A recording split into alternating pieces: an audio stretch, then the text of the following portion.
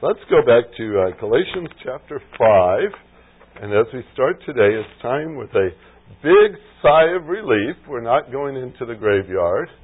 We're not going to look at tombstones. Well, not very closely. But we are moving on to the next verse. And here is where it feels like spring after a very long winter. Chapter 5 of Galatians, verse 22, 23. Matter of fact, you probably know the verse, these verses very well already. No doubt in Vacation Bible School sometime you had to memorize them and make some cute little craft related to it.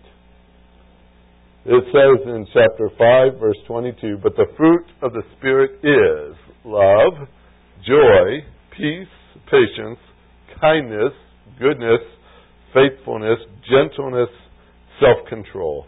Against such things there is no law." Today we're going to look at, but the fruit of the Spirit is.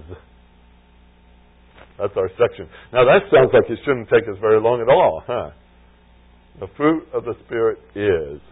Heavenly Father, thank you so much for your word. But as we stop this morning, thank you for the cross, for what you have done to change our lives forever. You have made us new creatures in Christ. You have given to us hope, eternal life, peace with you, forgiveness of sins, mercy and grace, and the list goes on and on and on. You have indeed showered us with every spiritual blessing in the heavenlies in Christ Jesus. And we are your children. And what a joy it is, and what a privilege it is to say that. We are your children. And here we gather in this room, and we open up your word, and we say, Lord, teach us. Teach us about this passage. Teach us what it means.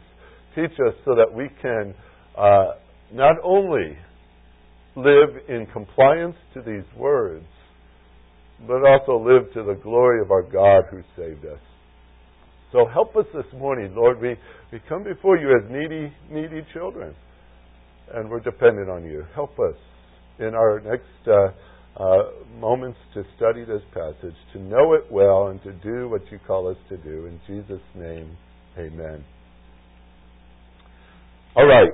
This is a great section. I love this. Is what I've been aiming to get to the whole time. And you say, well, it took him 17 weeks to do it. But we had an awful lot to go through, as you know. And for me to say, let's start with a quick review, kind of sounds scary, doesn't it? But this is just the overview of where we've been. I think it's important that we just keep touch with that. I teach my students to stay in the context, and this is the context, and we have to set it down. Because though we're looking at some of the most beautiful verses that we'll find in Scripture, so beautiful we'll put them on plaques on our walls, yet the context is a battlefield. That's where you find them. They're like little daisies popping up in the middle of a battlefield. But the battlefield motif is important for us because this battlefield, as Paul was writing to the Galatians, is in each of us. As believers, we'd really like to be free of all these kind of things. We'd like to say that, well, that was a former life, and now I don't have any problems at all. Wouldn't you like to be able to declare such a thing? But in Scripture, we know the reality. We're in a battlefield, and it takes place within us. And that's what he's been dealing with here. The reason for this whole passage of Scripture is because the Galatians have shown this conflict. It's already revealed in them. Paul's saying, what we've noticed here is something going on the inside, and it's spilling out on the outside. And I've told you this quote before, but whatever you're filled with will spill out when you're bumped. And the Galatians here in chapter 5, verse 16, he said, or verse 15 rather, let's go with 13. We'll just start 13. You were called for freedom, brethren, only do not turn your freedom into an opportunity for the flesh, but through love serve one another. The whole law is fulfilled in one word, in the statement, you shall love your neighbor as yourself. But if you bite and devour one another, take care that you are not consumed by one another. That was showing. Matter of fact, if we spent time, and we did this when we started this, but the Greek text just points it out very clearly, this was their problem. They were chewing each other up. Chewing each other up. So it was already manifest in them. And so Paul went very quick to the mandate in verse 16. Walk by the Spirit. We see that, don't we? Underscore that, highlight it, darken it, put everything you can around those words, because that is essential. It's a mandate for the Christian life. Not one of us is exempt from that phrase. Not one of us can look at it as an optional thing or just a good suggestion to add to the other things I need to be trying. This is a command. And a command is meant to be obeyed, right? And that's what it says. It's a present tense command, and I'll stress it this way. It means right now I'll be doing it. Right now. Do not cease, but keep on walking. Maintain that life. Maintain that conduct. The whole round of all your activities, whether you call it behavior or patterns or whatever you call your life to try to express this, you're to walk by the Spirit in every single realm. And walking implies progress, too. Progress. So there alone we could stop and evaluate just for a minute, can't we? This last week, perhaps. Have you sensed any progress in your walk with the Spirit? Have you moved a little further down the road with Him? We start with guilty thoughts already. Conviction. There it is. But nevertheless, this is what the intention of the word. Keep on walking by the Spirit. Keep on walking. That's the mandate. If we do not see that as a command, folks, we will not take it seriously. That's just the reality that we see here. So often we get duped by this world. You know, it's the world, sometimes they'll use the shock method to throw something in our face. But more times than not, it's the drip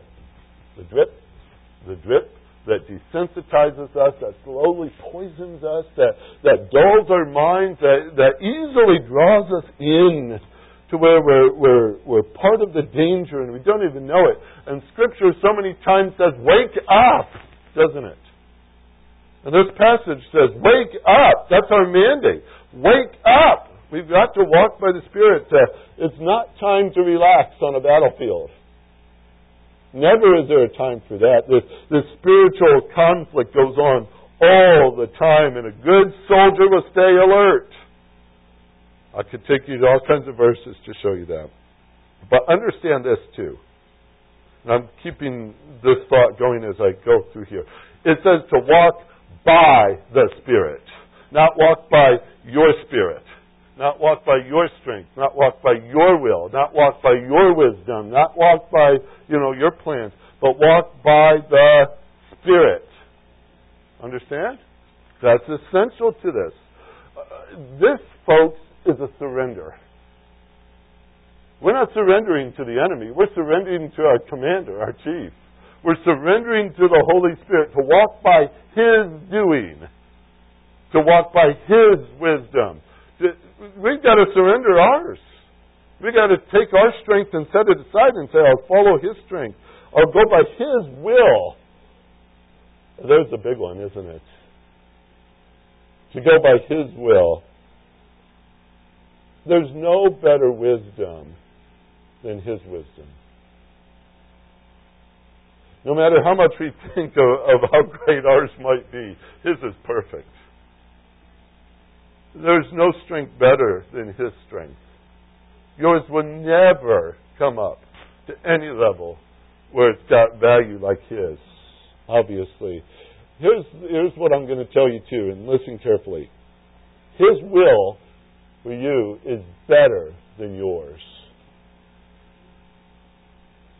Okay?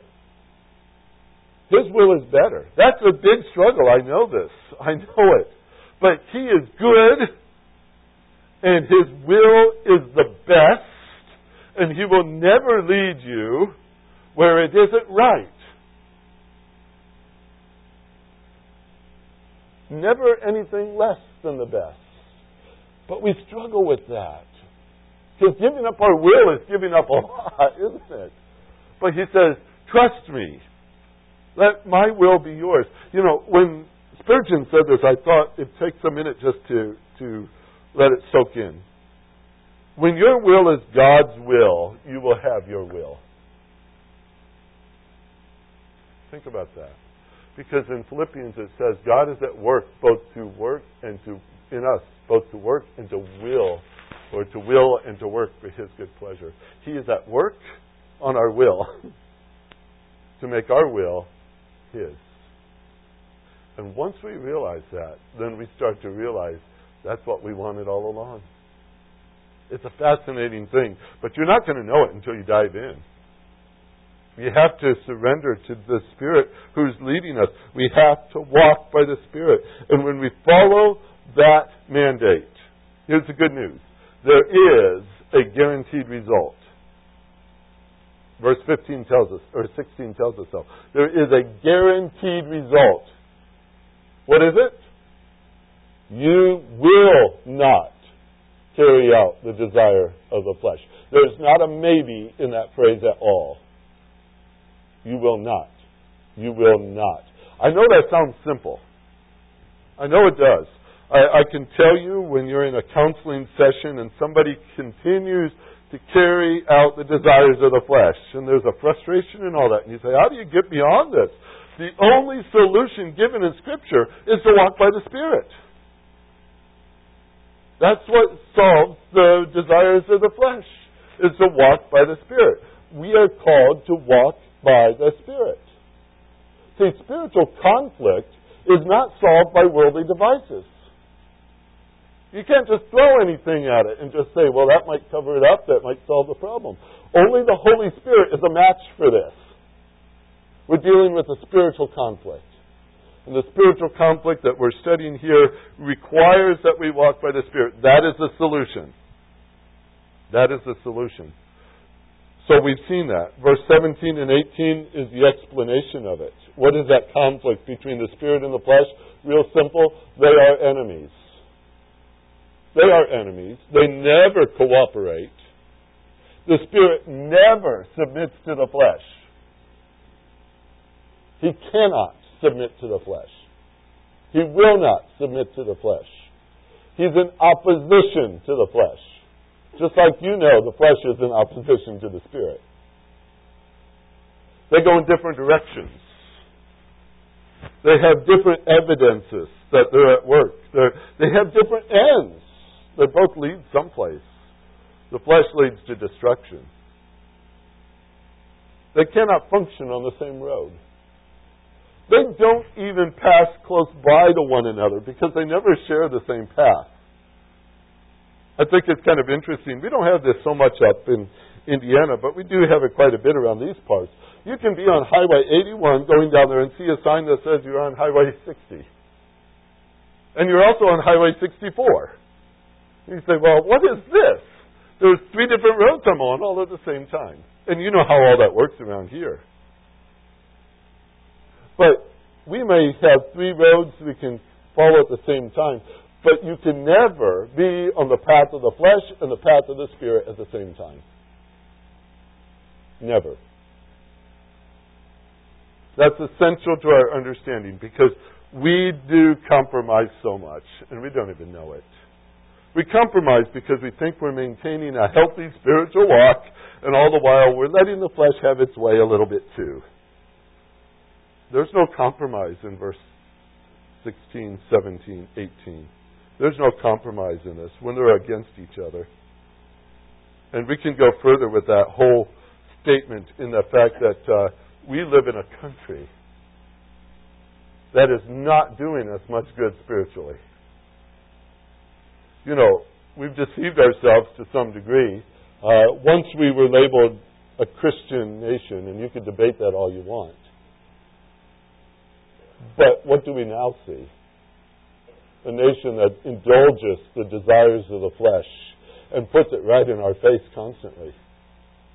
Constantly. And I don't even have to give you illustrations of that, do I? But call it what it is. We live in a fleshly, sinful society. Don't look for it to help you. The evidence that we live in such a world is in verse 19, 20, and 21. Tell me, which of these are not prevalent in our day? The deeds of the flesh are evident, which are immorality, impurity, sensuality, idolatry, sorcery, enmities, strife, jealousy, outbursts of anger, disputes, dissensions, factions, envying, drunkenness, carousing, and things like these. Are they not true? They permeate our society. We called them tombstones. I did. They usually have victims, casualties all over the battlefield, scars and wounds and horrors, whether it be dirty things or angry things or creepy things or even things of the appetite. We've seen fleshly driven behavior. It brings about destruction, and it always will. And these are the things that mark an unbeliever. But they're written to the believer to say, you do not belong there anymore. They should not be your characteristics. Because we know that sin has brought the wages that go along with it. The wages of sin is what? Death. That will never change. Here is a catalog of sin. But the value of this list, I believe, and I've told you this before, is to show the believer that these things are in conflict with the Spirit's work. They are in conflict with what He's desiring to do with you, and He will not compromise with them, and He never will. So why should we? Why should we? You know, if you ever want to get lost on a trip, try going to Hutchinson, Kansas. I could guarantee you, I've tried it 3 times, I've got lost 3 times. But one of the first times I was heading up there, it was Isaac Stanley's wedding several years ago. And I was trying to look for, I think it was Route 17, I don't even know. They don't even know what the road is called, because GPS doesn't help you and MapQuest does not help you. They all give you certain names and numbers for that road, but not one of them seems to be accurate. And we're driving down the highway looking for this road, and I had a gut feeling it was this way, and I thought it was about right for it to come. But when we got there, the sign did not say the number I was looking for. And I said, well, then it must not be the road. It must be down the road. So I took off further down the road. And I don't know, 10, 15 miles down the road, I saw Jen and Royce in their car coming back the other way. I said, oops, they found that too. So we turned around and came back this way to go. And I went on that road, that number that didn't match my direction at all, and I started driving up that way. It wasn't more than 10 miles, maybe 15. There was an old abandoned gas station on the left side of the road. And all the signs were faded and the grass was tall around it and everything. And it had on it the highway number I was looking for.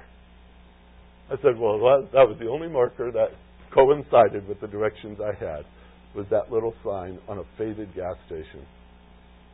You say, well, what's that got to do with anything? Here's a spiritual similarity. The world will deceive you in thinking that you're on the right road. You're on the approved road. They applaud, matter of fact, according to Romans chapter 1, because you're walking the way that they want you to walk, and it's okay to drive this way. And they encourage it. And the flesh is a great counterfeiter. Eventually, that road will be marked by what it really is. It may be an old faded sign, but it's still there. God's Word is true and will always be true. You can candy coat sin all you want, but sin still has the price tag. The inside is still the same. The evidence will never change. And this is the evidence we see here in verse 19, 20, and 21. It's the evidence of the flesh. Now, as we walked through all that, we found that to be convicting, we found that to be difficult, we found that even to be a dark thing to go through because it reveals our heart. But that's why we need to come to verse 22. There's another list of evidence that we're going to start to study. I said it, we put them on plaques, we put them on pictures of our walls, we set them up because they're beautiful to behold, but folks, there's nothing more beautiful than when they are in the life of the person, when they are revealed as your character. That's the picture God is looking for. That's what He wants to see. And so we want to investigate them further. Very important points need to be made, though, this morning as we start into it. Yes, we're talking about love and joy and peace and patience and kindness and goodness, faithfulness and gentleness and self-control. We're going to look at those. But there are certain things I want to start with in that phrase. But the fruit of the Spirit is. That's where I want to start. Sounds like a long introduction, huh? Let's start with the word but. Simple word, but not a small word. It's a contrast word. It's a contrast. It's contrasted with what we just saw. The deeds of the flesh. This is the contrast of it. But He wants us to make a shift here. He wants us to turn our attention to the opposite of what we just dealt with. There's a side we need to see. Now, we can start with a lot of contrast here, but let's start with probably the most obvious.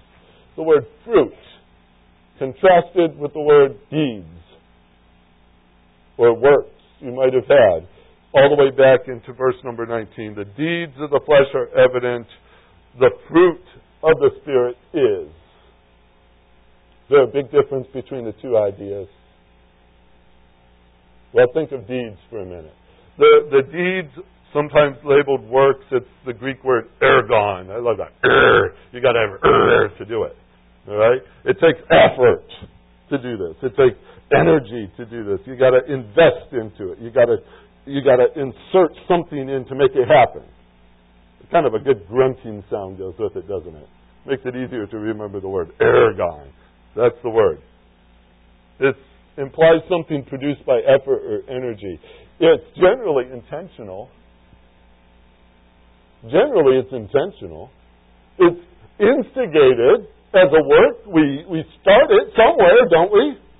It's instigated, and it's invested in. For it to produce, you have to put work into it to get results. The flesh has that characteristic. We grunt our way into it, and we insert ourselves into it, and we get the results that come from it. Now, set that in contrast to the word fruit. Have you ever heard an apple tree out in the backyard going, and then pop, an apple pops out on it? Of course not. You don't see fruit trees out there struggling like that and making weird noises just to produce a bunch of fruit. You know what I like about fruit trees? They generally start with a flower. Isn't that a beautiful way to start? You see the blossom, and then you know how it works. You've taken botany, I think. Or at least you've worked in fields long enough. You understand the concept. Fruit is natural. Fruit is even expected. If your apple tree is not producing fruit, you say something's wrong with it. You see, fruit is natural because that implies the right relationship. That tree with its root, with its branch. And if you're thinking ahead, just a second ahead of me right now, you're probably saying, John 15. The vine and the branch. The whole chapter talks about the essential of the relationship because apart from Him, we can do nothing. He is the vine and we are the branch. And a branch cannot produce fruit by itself. It has to remain attached to the vine. It has to. It requires that because it's lifeless without it, and it can do nothing on its own. The fruit that is produced by the branch is empowered by the vine. It's the vine's fruit. It can only be brought about by that relationship. The branch doesn't even have to struggle to produce. It just has to be attached. That's a big contrast, isn't it? Between deeds and fruit. That's why I think these words are essential. We also see in the phrase, the deeds of the flesh, in verse 19 through 20, they're the complete opposite. The evidence is the complete opposite of this list here in verse 22 and 23. The deeds of the flesh, they promote immorality and impurity and sensuality. The fruit of the Spirit produces love and goodness and self-control. One promotes idolatry and sorcery. That's the flesh. The other produces faithfulness. One promotes enmity and strife and jealousy and outbursts of anger and disputes and dissension and faction and envying. The other produces peace. There's the contrast. Joy, kindness, gentleness. One promotes drunkenness and carousing. The other produces self-control.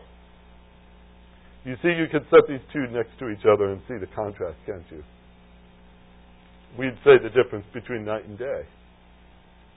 If we even take a closer look at the fruit of the Spirit, we'll find that these are pure things spoken of. They're not hybrids. All right? There's no combination here in the fruit of the Spirit that is some sort of combination of spiritual with a dash of flesh. There's no mixture. The Spirit produces them because He is holy. These are righteous things. They are always in opposition to the flesh. You know, the Holy Spirit has a job, and it sounds pretty simplistic, but His job for you and for me is to conform us to the image of Christ. That's His job, and He's doing a good job, by the way, because He will succeed. I love that about it. He will succeed. Yeah, we go kicking and screaming all the way down the road, don't we? But He will succeed. Because when we stand in glory, we shall be like Him, for we shall see Him as He is. Success. But that's what the Holy Spirit's doing in you right now. Doing it in me right now. He is conforming us to the image of Christ. Now look at this list in verse 22 and 23 and tell me which of these is not a characteristic of Christ. Isn't this what He's making us to be? His fruit is even the characteristic of the one He's making us to be like. Christ, well, we speak of love, and that certainly comes to the forefront, doesn't it? That's what the Spirit's producing. Joy, peace, patience, all the way through. We're looking at the characteristics of our Lord. That's what He's making us to be. And that's pure. Not with a mixture of the flesh at all. And I think it's important that we say that because we will not see the Spirit produce anything less than whole, pure fruit. That's His goal. That's what He does. And with that comes this idea. He doesn't start with whatever love we have. And slowly mixes in His love until it takes over its influence. He doesn't work with our fleshly love or our fleshly joy and revitalizes it or somehow reconstructs it or reconditions it. It's not His way to start with used material like that. You know, sometimes we see His work as a progression of sorts, and we feel it that way. As if we have a spiritual meter inside of us that's somewhere maybe set at 62% right now, but it's still downloading, right? And it's slowly building, and it's slowly going to grow into some larger percentage and things like this. But when I started with this statement, I'll bring it back to you now. The Spirit does not compromise with the flesh. He does not compromise with the flesh. He doesn't desire to use fleshly pieces to produce His pure fruit. Okay? This might be a little bit more than what we thought we could think through. But think of it this way. You don't mix garbage in with your cake mix. He works with spiritual material. He works with spiritual material. He doesn't work with the fleshly and recondition it. He wants you to understand the contrast here. When we talk about the fruit of the Spirit being love, we're not talking about the world's love, or even an enhanced version of it. We're talking about God's love. When we talk about peace, we're not talking about what the world calls peace. We're talking about God's peace. That's going to be a change for us to think this through. Because what we generally do is we bring Him our bucket of peace and say, okay, here's what I've done. He says, I don't want what you've done, I want what I've done. And it takes us a bit by surprise, I think. Because here's the point. This is the fruit of the Spirit. Of the Spirit. These are possessed by Him, not by us. We call it the genitive here in the Greek text because that identifies who possesses it. There are deeds of the flesh because they're possessed by the flesh. The fruit belongs to the Spirit. It is His fruit, not ours. Well, I've heard it said, and I've probably said it myself, I need to work a little bit on my patience. Probably do. When it's my patience. That's not what He's working on. He's working on His patience in you. You see, this fruit is not your fruit. It's not manufactured by you. It doesn't have you for its owner. It does not have your name on its label. The only way to acquire this fruit is to go to the one who possesses it. This is the Spirit's fruit. The Spirit's fruit. We can easily perform the deeds of the flesh. We know that, right? We can easily do that. It's like our default system. We can just go right to it. You cannot and you will not do or produce the fruit of the Spirit without the owner of the fruit. It's impossible. Never will you produce one single bud, one single leaf of love or peace or joy without walking by the Spirit. You can't do it. It's not in you to bring this about.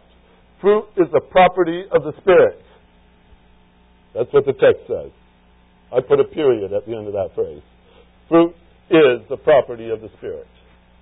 It's His fruit, not yours, not mine. So I'm not going to trade Him 10% of what I've got for whatever He's got to offer to fill up my bucket. Or dump mine. Start with only His. There's contrast here. Let me go another step as I talk through a few thoughts with you here. When it says the fruit of the Spirit is, I stop with that little verb, is. Emi is the Greek word here. It means to be. To be. We translate it is and are and all those to be verbs, we use all the time. It's very essential in the sense that it speaks of existence. It speaks of existence. If I asked you today if you existed, wouldn't that be a fun question to try to answer? How would you defend your existence? You'd say, well, of course I exist, right? Of course I exist. If I asked you to prove it, I don't know what you'd do. How would you do it? What would you go about to prove that you exist? Would it be an action? Something you do? Something you say? Is it your reasoning skill that shows you exist? Is it your character that you would use as proof of your existence? We are people who require evidence for existence. We want evidence to know that it's truly real. It drives me crazy every time I have to call the telephone company to get something fixed. The first 10 minutes is proving who I am. You know what that is? That's annoying. Especially if it's a computer voice on the other side and they say, I don't understand. This drives me crazy. But we have to prove our existence all the time if we're dealing with things like that. Reality. We don't see the Holy Spirit, do we? It would be to the pastor's advantage if there was some sort of external sign on you to tell me where you were with Christ, your relationship with Him. That would be great. A big C on your forehead would be nice. We don't have those tools. I haven't even seen any kind of MRI or something that can help you with that, because we don't have X-rays to tell you the Holy Spirit's in you. An MRI can't spot it if He's really in us. What is the evidence? Fruit. The fruit is the evidence that He is in you. The evidence is the marks of His character in you. His actions in you. You see, His fruit always matches Him. His fruit matches its maker. It exists because of Him. And we're starting to get the feel here. It's produced by Him. It's owned by Him. It operates by Him. And when it is produced, there's evidence there that He is indeed in you. That's the evidence we have here. And so our common misunderstanding of a list like this, in verse 22 and 23, is sometimes we treat it like it's a shopping list. Or a list of our goals for the future. How we say that is something like this. We pick and choose what we prefer. Oh, I like love. I like joy. I like peace. Patience. Let's put that down on the bottom side of the list for a while. Let's talk about kindness. Yeah, sometimes that comes, we go through picking and choosing which we prefer. And then we've got another category of them of which needs the most work, right? We look at our list that way. Sometimes if we would be asked to make up a report card, and these were the classes we were taking, we'd put letter grades next to them, and maybe you'd have a B+ in one, and maybe you'd have another grade you don't want to talk about in another. But we go through a list like this, and we say, I'm good at kindness, but I need to work on faithfulness. You know why we do that? I think it's because when we look at the deeds of the flesh, we pick and choose through that list, and we say, well, that's a bad sin. I won't do that. But that one, that's tolerable in our society, so I do that. And we pick and choose in there, even though we don't confess it as such. We do kind of stand up and pat ourselves on the back for not doing some of those, right? And then we apply it to this list, too. We say, well, I do some of these. Isn't that enough? Isn't that enough for our Lord that I do at least 3 out of 9? Maybe you'll be even better and do 6 out of 9. That sounds so much better. The fruit of the Spirit is that which He produces in us. Every single one of these items are His work in us. He does not emphasize one over the other. He never will. He's not limited to doing them in small increments or one category at a time. He's not limited in that. I believe this fruit is produced simultaneously. It's not dependent upon our preferences. It is His fruit. He will not leave us devoid of one of them or another one of them. There's a uniformity in the whole concept. If I work through the grammar, I could show that to you. There's a uniformity in what He is doing here. It's a single thing He is doing. That's why we have the word is in the passage. It speaks of a single unit. It's not a variety of things we're looking at here. It's a single thing. It's His fruit. And yes, it's manifested in pieces and parts, but it's His fruit. See, a righteous tree will bear righteous fruit. And the righteous fruit might have a lot of manifestations, but it is still righteous. And it's consistent. It has predictability because it's produced by the same Spirit. And this fruit has that characteristic, and it will be produced in its entirety. Because He doesn't work with partials. He does the whole project. See, when love is produced in you by the Spirit, it's the same love He's producing in me. And I just throw out love because it's the first one on the list, but I don't have more of His love than you do. And I will not have more of His love produced in me than you will, because it's the same Spirit at work. And He always produces 100%. You see, I don't have only a portion of the Spirit in me, and you don't have only a portion of the Spirit in you. He is in you, and the fruit is a reality of that. The fruit of the Spirit it's evidence that He is in you. Evidence He is in you. Let me say this clearly. The mandate of this passage is not that you produce fruit, but that you walk by the Spirit and He produced the fruit. See it? That's what it says.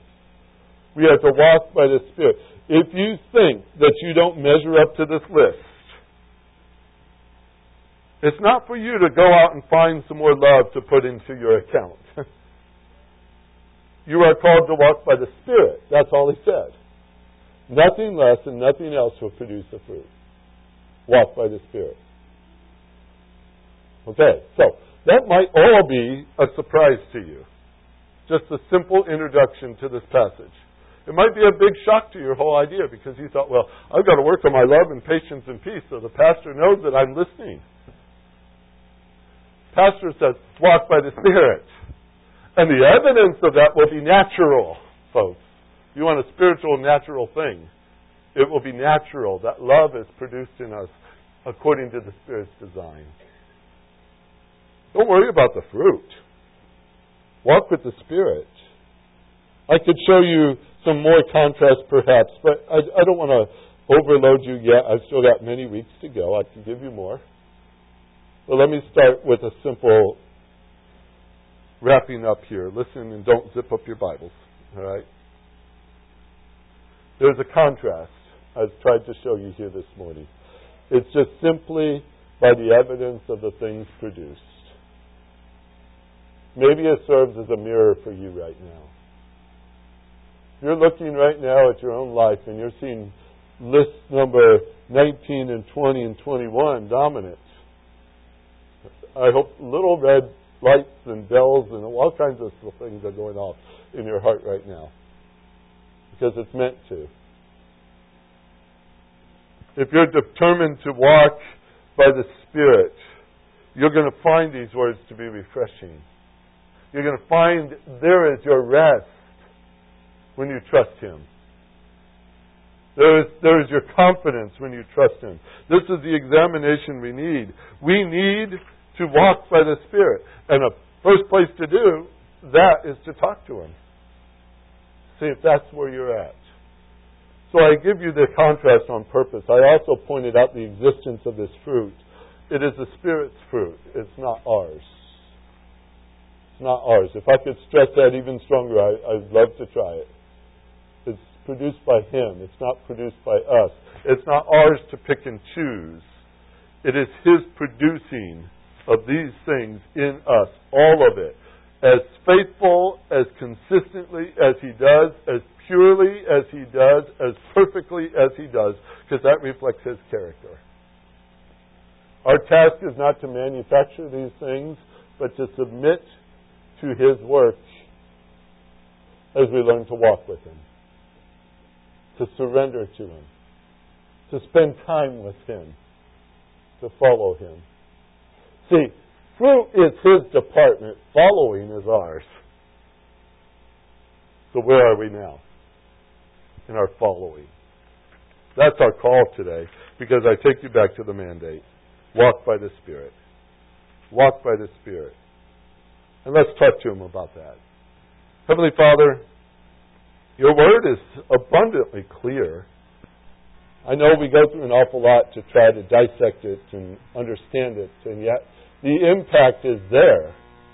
It strikes so hard at our hearts, for You know, Lord, how we do things so much on our own. We invest so much of ourselves in every single step here.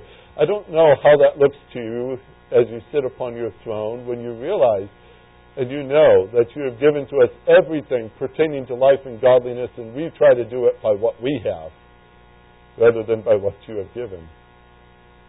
And I'm sorry, Lord, we do that. But perhaps You'll open our eyes today and help us to wake up to this passage.